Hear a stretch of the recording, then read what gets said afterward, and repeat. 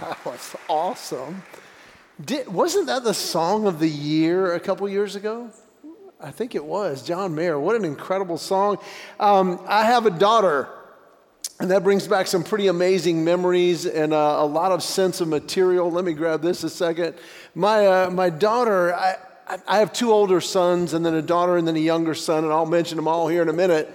But my daughter, when she was born, I literally thought, okay, next child up, and just something happened. And it's been going on since she's been around. I'll never forget a few years ago, she's 17 now, but she was in middle school, and I remember picking her up from school and driving, and I could tell something was wrong.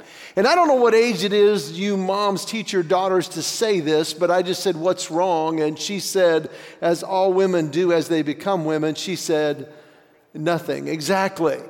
But I could tell something was wrong. I'm like, listen, it's okay. You're not in trouble. I just want to know what's wrong. And she said, it's nothing. And she's on the verge of tears. And I said, well, just tell me. And she goes, it's nothing. Sometimes I just feel like crying. And I looked at her, and I looked out at the front, and I looked at her. She looked at me, and we connected eyes. And I said, yeah, I got nothing for that. You're going to have to talk to Mom on that one.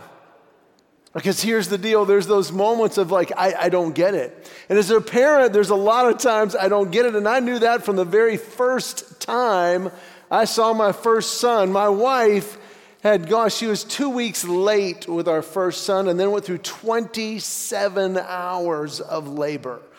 I know, I was exhausted, but she had this little dude, and he came into the world, and I don't know if you were in the room during that time, but they immediately took him, put him under a French fry lamp, and cleaned all the goopy stuff off, and took a blanket and folded him into a burrito. And then they handed him to me, and I'm sitting here holding my son just in awe of this person. And I'm like, hey, and I remember saying this, like, hey, I'm your dad, and I'll be with you for the rest of your life, or at least my life. And I didn't know what to say, but he couldn't understand. And so we just kind of had a chat, and I just thought, man, this is amazing. And I'll never forget, in that moment of just awe, looking up and seeing the nurses clean up and begin to walk out. And I remember going, hey, where are you going? They said, we're done. And I'm like, no, you're not. And they said, you'll be fine. I said, no, I won't. It's my first burrito. I don't know what I'm doing. And they said, oh, it's easy. They'll let you know. He'll let you know what he needs. And I'm like, okay, I don't know much, but I know he can't talk. What are you talking about? They said they'll cry. And there's only 3 reasons they're crying. They're tired. They're hungry. They got something in their pants. And they'll let you know. And I'm like, what? And I'll never forget that night. First night, about 3 a.m, he cries, and I wake up in the room at the hospital, and I go over, and I'm like, okay, why are you crying? What's wrong? And then I went through the list. Okay, he's tired. Well, if you were tired, you'd be sleeping. Hungry. Okay, dude, you just ate just a little while ago. And then I thought, okay, the pants. And so I undid the burrito, and I pulled open the diaper, and it just hit me. And I don't know when, but someone snuck in and poured tar into his diaper. And I'm sitting there, and I'm in the dark. There's a little light from the hallway, and I'm trying to find the wipes, and I get them. I used an entire box of wipes on that first diaper, and it's sticking to things, and I'm just in the dark, and I finally get it done, and I go to put the diaper away where the bad diapers go, and I hear a whooshing noise. And I thought, what is that? And I would put it away, reach for the good diaper to put on him, and this whooshing noise. I'm like, what is? I turn around to see what is physically impossible. My son, 21 inches long, first day of life, is peeing into the hallway, okay? And my first thought in my exhaustion was shock, like, oh my goodness. The second thought was, that's my boy, all right? And I finished up doing the diaper, but I knew from that point forward, my life is going to be a series of I don't know what to do, but I'm going to figure it out. And here's the deal. In parenting and as in life, we're either going to endure life or we're going to enjoy life. And I'm going to use the backdrop of parenting on this, but it really is true. There's a verse in the book of James, chapter 1, verse 1. It says, my brothers, count it all joy when you fall into various trials, knowing that the testing of your faith produces patience. And let patience have its perfect work, that you may be perfect and complete, lacking nothing. And if any of you lacks wisdom, let him ask God, who gives to all liberally and without reproach, or without finding fault, and it will be given to you. Now that first statement, consider it pure joy when you encounter various trials.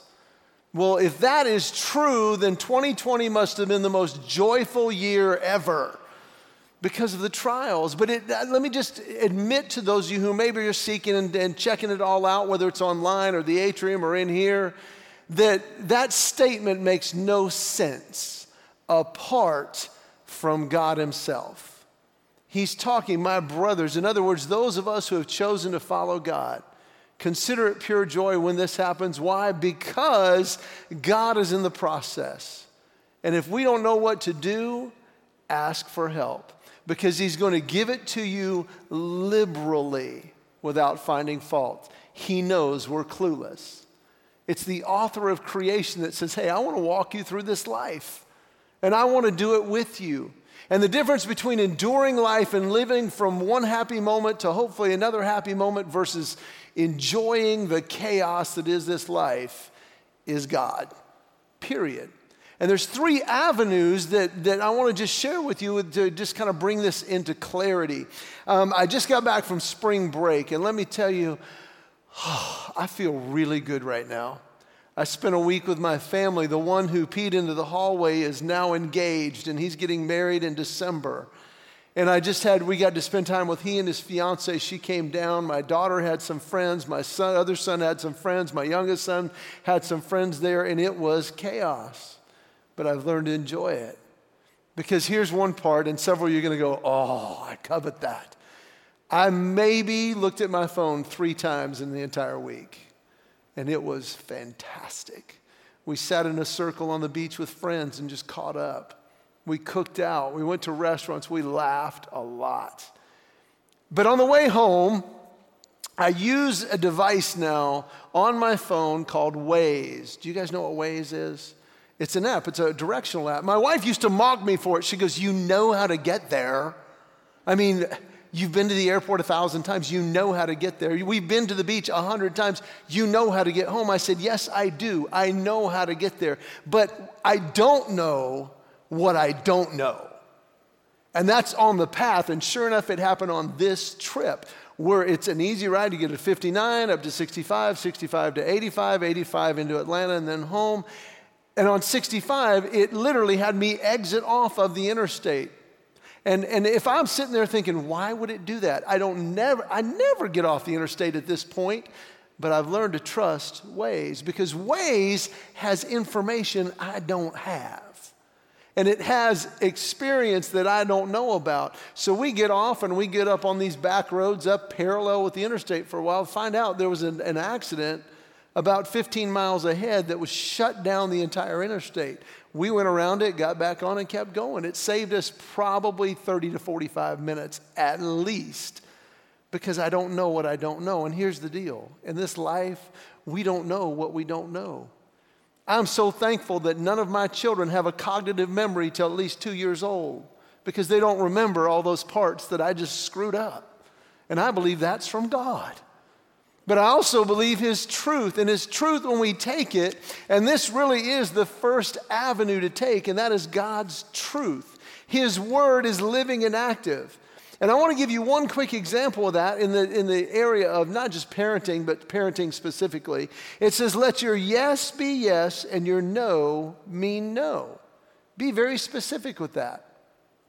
And I want to go back to the verse I just skipped because here's the deal. God comes alongside of us, and in Matthew, Jesus is speaking in verse 11, and he's like, hey, I know you don't know this, but here's the deal. I want to do it with you. I'm not just up there or out there. I'm right here. And when you invite me to be a part of it, I'm going to show you. I'm going to give you wisdom. And he says this, Jesus says this. I know because I've studied the hermeneutics, and it's in red, and it says, Jesus said. So I know it was Jesus. He says, come to me, all who labor or are heavy burdened or laden, and I will give you rest.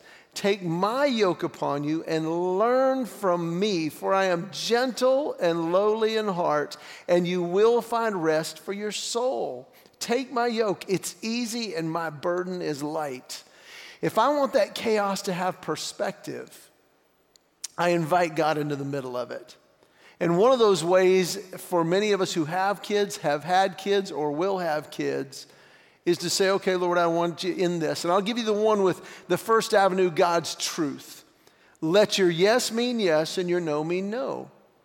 And that sounds perfectly clear on the surface, but in application, it becomes even more clear. And when God's invited in, he starts to show us how to apply this. I learned it from the second avenue. I'll get in a second, but somebody had shared with me, yeah, that means first time obedient.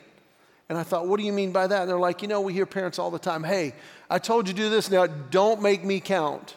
I'm 1, 2, 1, 2, 1, 2, and they count to 2 500 times, but they never get to 3. And I'll never forget my second son when he was about 4 years old, and he literally looked at me, he goes, Dad, the next number's 3. Almost like, should I tell her? Because obviously she does not know this. And we taught our kids. I'm like, yes, yes, no, no. If I tell you something, I mean it. I mean what I say, and I say what I mean. Great application of this truth. But I also learned from my wife a different level of this. Let your yes be yes and your no be no. In other words, yes comes first. And this principle of try to say yes as often as possible. And I remember the situation in our kitchen where I learned this at a whole new level. My wife is cooking dinner. We are minutes away from dinner. And I'm telling you, my wife is brilliant on a whole different level. She's obviously the smartest one in our house, but she's brilliant. And the ice cream truck, I don't know why or how they know what time dinner is to come by at that moment, but it does. And the boys were like, oh, ice cream. Can we have ice cream? Can we have ice cream? And I was ready to stand in the gap for my wife and tell them, obviously, no, we're about to eat. We don't eat ice cream before dinner. And I was going to explain it to them. And yet my brilliant wife, she's like, oh, that sounds so great. And I'm thinking, she has lost her mind. She's cooked dinner and she goes, oh my goodness, what kind of ice cream do you like? And they started going off and she goes, you know what? That sounds so great. You know what? We're going to eat dinner, but why don't we get some afterwards? Or better yet, why don't we go tomorrow when we have all the time and maybe invite some friends? And what kind do you want them to, what kind do they like? And she just got it and she's like, oh, that's so good. I'm so excited about tomorrow and getting ice cream. They're like, yeah. She goes, let's sit down. Let's go wash your hands. It's time to eat. And they're like, okay. And they went and washed their hands. I'm like, you are a genius. I would have just said, no, you obviously can't have it. No, but she learned to say yes in a way that's encouraging. Do we not realize that God himself, I know he is patient and he is perfect, but he says, ask me anything because I'm going to give you what is best when it's best, but I want that relationship. That's God's desire. And I learned the relationship tool of saying yes, if at all possible. And I made a commitment. I'm like, Lord, will you give me wisdom on how to say yes whenever possible? And I'll never forget my boys when they were little, like, Dad, will you coach our team? And I was like, whew, I love basketball. But everything in my mind had 1,000 reasons why I could say no because I'm on tour and I don't know if I can do it and I can't make that commitment. And yet I'd said, Lord, will you give me wisdom? And I sensed, because I believe God lives in me, he was like, do this. I'll work it out. And I said, yes. Can I tell you that was one of the greatest yeses in my life? And I coached them for several years. And what I did not see, and I couldn't see how, God worked out with a friend who was going to be my assistant coach. That my schedule would lend to where I only had to miss like 2 practices, and I was going to be late for 1 game. And there were several times where I'm like, you know what? I learned what importance was. There was more than once where I would have a show on Friday night. I would take the red eye home, go from the airport to the gym, coach the game, go back to the airport and fly to the next city. And it was worth every second of it because it's like, say yes. And there are times to say no, and I get that. But I've learned this also. There's another beautiful verse in Ephesians that says, fathers, do not exasperate your children. Instead, bring them up in the training and instruction of the Lord. Now, we do need to train them on who God is and how God is, and the best way is to experience that personally. But I love that. I was listening to a friend of mine one time. He said, God just showed me that training and instruction of the Lord, God never expects us to do something that he doesn't train us and instruct us on beforehand. And my buddy asked the simple question. He says, am I just correcting my kids, or am I teaching them and training them and instructing them? And I'm like, wow. It's so natural to just go straight to instruction and say, hey, you're doing that wrong, stop. But instead of stop and come back and go, well, have I taught them to do that? Have I taken the initiative to instruct them?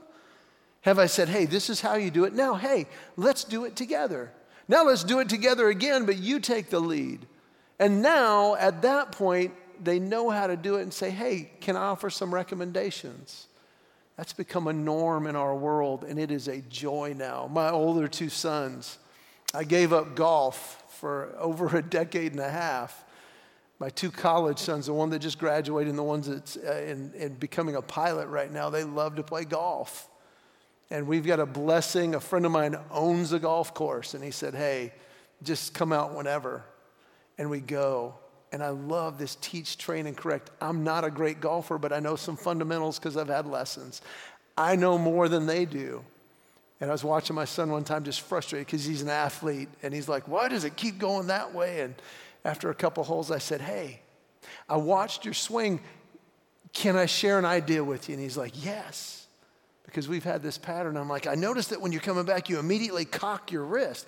Just take it back, turn your shoulder, and let it go. And the next drive, he crushed it. And the next one, he crushed it straight and crushed it straight. And he's like, Dad, I just got to give you a piece of advice. I'm like, what's that? And he's like, never give advice to your enemy in the middle of the battle because I'm going to beat you now. And I was like, and he doesn't understand that the greatest joy in my life is when he gets better than I do. And that's God's heart as well. I want you to have success. And when we get that teach, train, and correct, what do they love? Get in the middle of their world. I own a 14-foot John boat with a 15-horsepower engine and a trolling motor. I'm not a fisherman, but I own it because my youngest son loves fishing. And I've told him, I said, let's do what we can. Let's get a boat. Now I said, once a month, we're going to do a trip at the beach. We went deep sea fishing. And I'm like, that was our trip this month. We're going to go to the lake next month and just get into their world. And I let him teach me. And I found when he teaches me, he is open for me teaching him. It is a level that I would not have gotten on my own. So not only do I learn from God's truth, but I learn from God's people. The second avenue is to be around others. And let me just tell you, one of the greatest experiences I had, and as I look back, the lessons that I've learned that I've applied over decades now has been from others that are further down the road or with me where I am. And I'm now learning from those who are even behind me as dads who know how to fish. And they're like, yeah, I can't wait to fish with my son. It's what I do. And I'm like, do tell. And I'm learning because there's something about being together. And the Authentic Men series that we're about to start, it's 6 weeks long. You don't have to be at all of them or stand alone, but it integrates all of that. And let me just encourage you, specifically those of you who are like, well, my kids are grown. Please consider being a part of it. Because there are several times we discuss questions of what we're learning at that moment, and to have a father's perspective to be able to go, well, that's true, but I would encourage you to think of it this way, is invaluable. And to get to that point where we're sharing with each other, we're learning from each other, that is what God designed it for. He says, bear one another's burdens and thus fulfill the law of Christ. For us to be doing this whole life together is it. One of the greatest lessons I ever learned about correcting and that when we get to that correcting part, to teach, to train, and then correct, was from a friend named, I'll call him Bob, because that was his name. And Bob, he had this idea of correction. He says, correct like a German celebrate like an Italian. And I'm like, what are you talking about? He says, well, Germans are very matter of fact and to the point. He says, when they mess up, just deal with it head on, as quick as possible, as immediate and as head on as possible. He says, pull them aside and correct them. And be very clear about it. What do we do wrong? What's the punishment? Let's get it over with and let's move on. And he even said with smaller kids, he's like, listen, he said, I don't know what your form of discipline is, and we don't do it just in the spur of the moment, never out of emotion. He says, Germans have very little emotion. He says, but we have strict rules. And with the little ones, it's like, okay, what's the consequence? If I don't do that or if I do this, I get a spanking. Okay. And he says, you know what? Go to the bathroom. Go to the bathroom. What did you do? What's the consequence? All right, let's get it over with.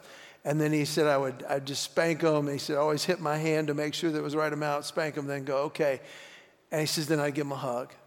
And we prayed, God, help us remember not to do that again, because we don't like spankings. And Lord, thank you for your forgiveness, and let's just move on. In Jesus' name, amen. He says, then it's over. He says, discipline like a German. He says, celebrate like an Italian. And I've stole this from him. He said, my daughter came home one time. She was struggling in this class. She studied really hard, finally made a great grade on a test. It was right before dinner. And he says, you have got to be kidding me. She goes, no, I did. He was like, get in the car right now. She's like, well, why? She says, we're going for ice cream right now. But it's dinner time. I don't care. Get in the car. And he said he took her to the restaurant where they had the ice cream, and he said, what's your favorite kind? And she said, chocolate. And he goes, I want a triple chocolate cone. He says, here's my little 7-year-old with a 3-stack ice cream. And he's like, and he just announces to a restaurant that could not care less, to a teenager that did not know what he was talking about, saying, do you know why we're celebrating? She just got a 90 on this test, and she struggles. She is the most brilliant child ever, and she deserves this ice cream. And it's melting all over her hand, and she's eating it. And they come home with chocolate everywhere. And he said, celebrate like an Italian. Make sure that those moments are memorable. And I'm telling you, it's brilliant. I've learned this from my friends, and I learned it from watching others as well. A buddy of mine said that his dad took him on a trip once a year, and they'd go to a sports game or they'd go camping, they'd go do something they both wanted to do. With my 2 sons, and now my daughter and my youngest son, once a year I take them, and I have a rule on that trip: unless it is illegal or immoral, I'm going to say yes. And we have had some memories. We've had car rides where like, don't tell mom. But we'll never forget it. Can I tell you those memories? Get into their world and say, you know what? Anything, anytime, together is it. And I've learned these from my friends. I was actually doing, I don't even remember Thomas the Train when my boys were little. They loved it. And they're like, Daddy, every time I come home, can we play Thomas? Yes. And I'd sit down and build a new track with them. It was awesome. Years ago, I did some events with the NBA, and I met Shaquille O'Neal. I'll never forget one interview he did after a game. Shaquille O'Neal, 7'2" and massive man. One of the guys is interviewing him around his locker. He's basically there in a pair of shorts, just got out of the shower. And one of the guys said, Shaq. He goes, yeah. Are your toenails painted? He said, yes. And he's like, okay. He said, why are your toenails painted? They're different colors. He goes, my daughter loves to play beauty shop, and she wants to paint my nails. So I let her paint my nails. Now I'm thinking, I don't know, he's got a size 23 foot. I don't know if you knew that. I'm sure she uses like a paintbrush for those nails. But I mean, it was so nonchalant. He's like, yeah, I don't understand why that's a big deal. And I thought, that's a dad. Anything, anytime, together. And just that heart behind it. And that interaction is monumental. I remember with my boys, they love basketball. We have a court in our backyard. And I'd play them in the backyard for bedtime. If you beat Dad, you get to stay up an extra 30 minutes. In the beginning, it was quarrels, and it was like, come on, man, I'm open. And I'm like, I can't get it past him. And then one day they figured it out. Dad cannot guard us both at the same time.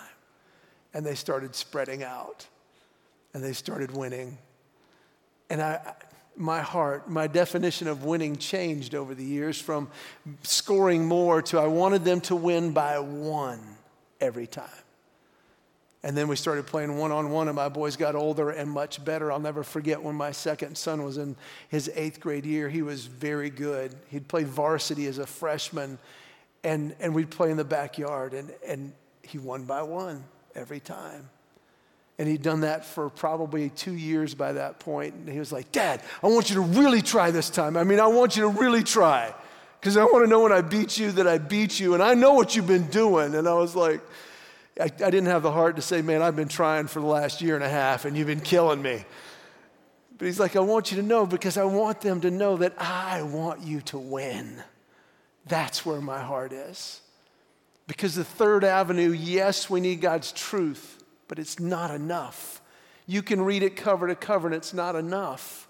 And yes, we need to be around other believers, and that's great. And I encourage you, if you're not a part of the men's group, it's going to be on Zoom. You can clue in with some friends there.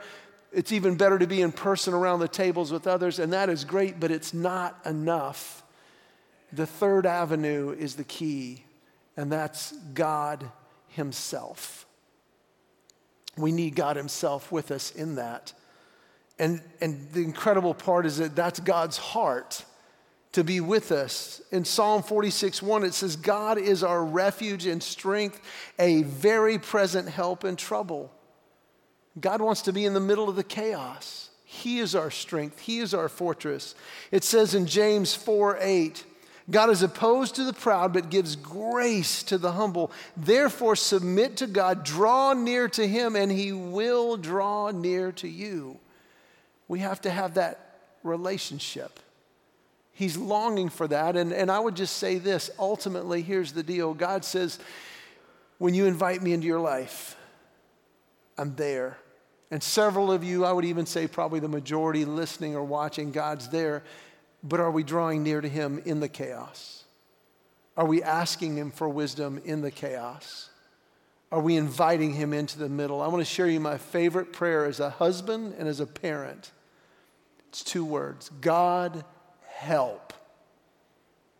And he does. Every time.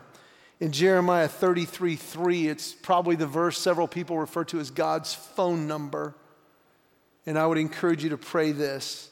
Call to me, God says, and I will answer you, and I will show you great and mighty things which you do not know. When we come to that point where Jesus says, I stand at the door of your heart and I knock. If you open the door, I will come in. As a 13-year-old, I remember, and I didn't know I was praying. I was just talking to God, but it turns out that's what praying is. I said, God, I know you're real. And I do believe that Jesus did what he said he did on the cross for my sins, and I know I've messed up.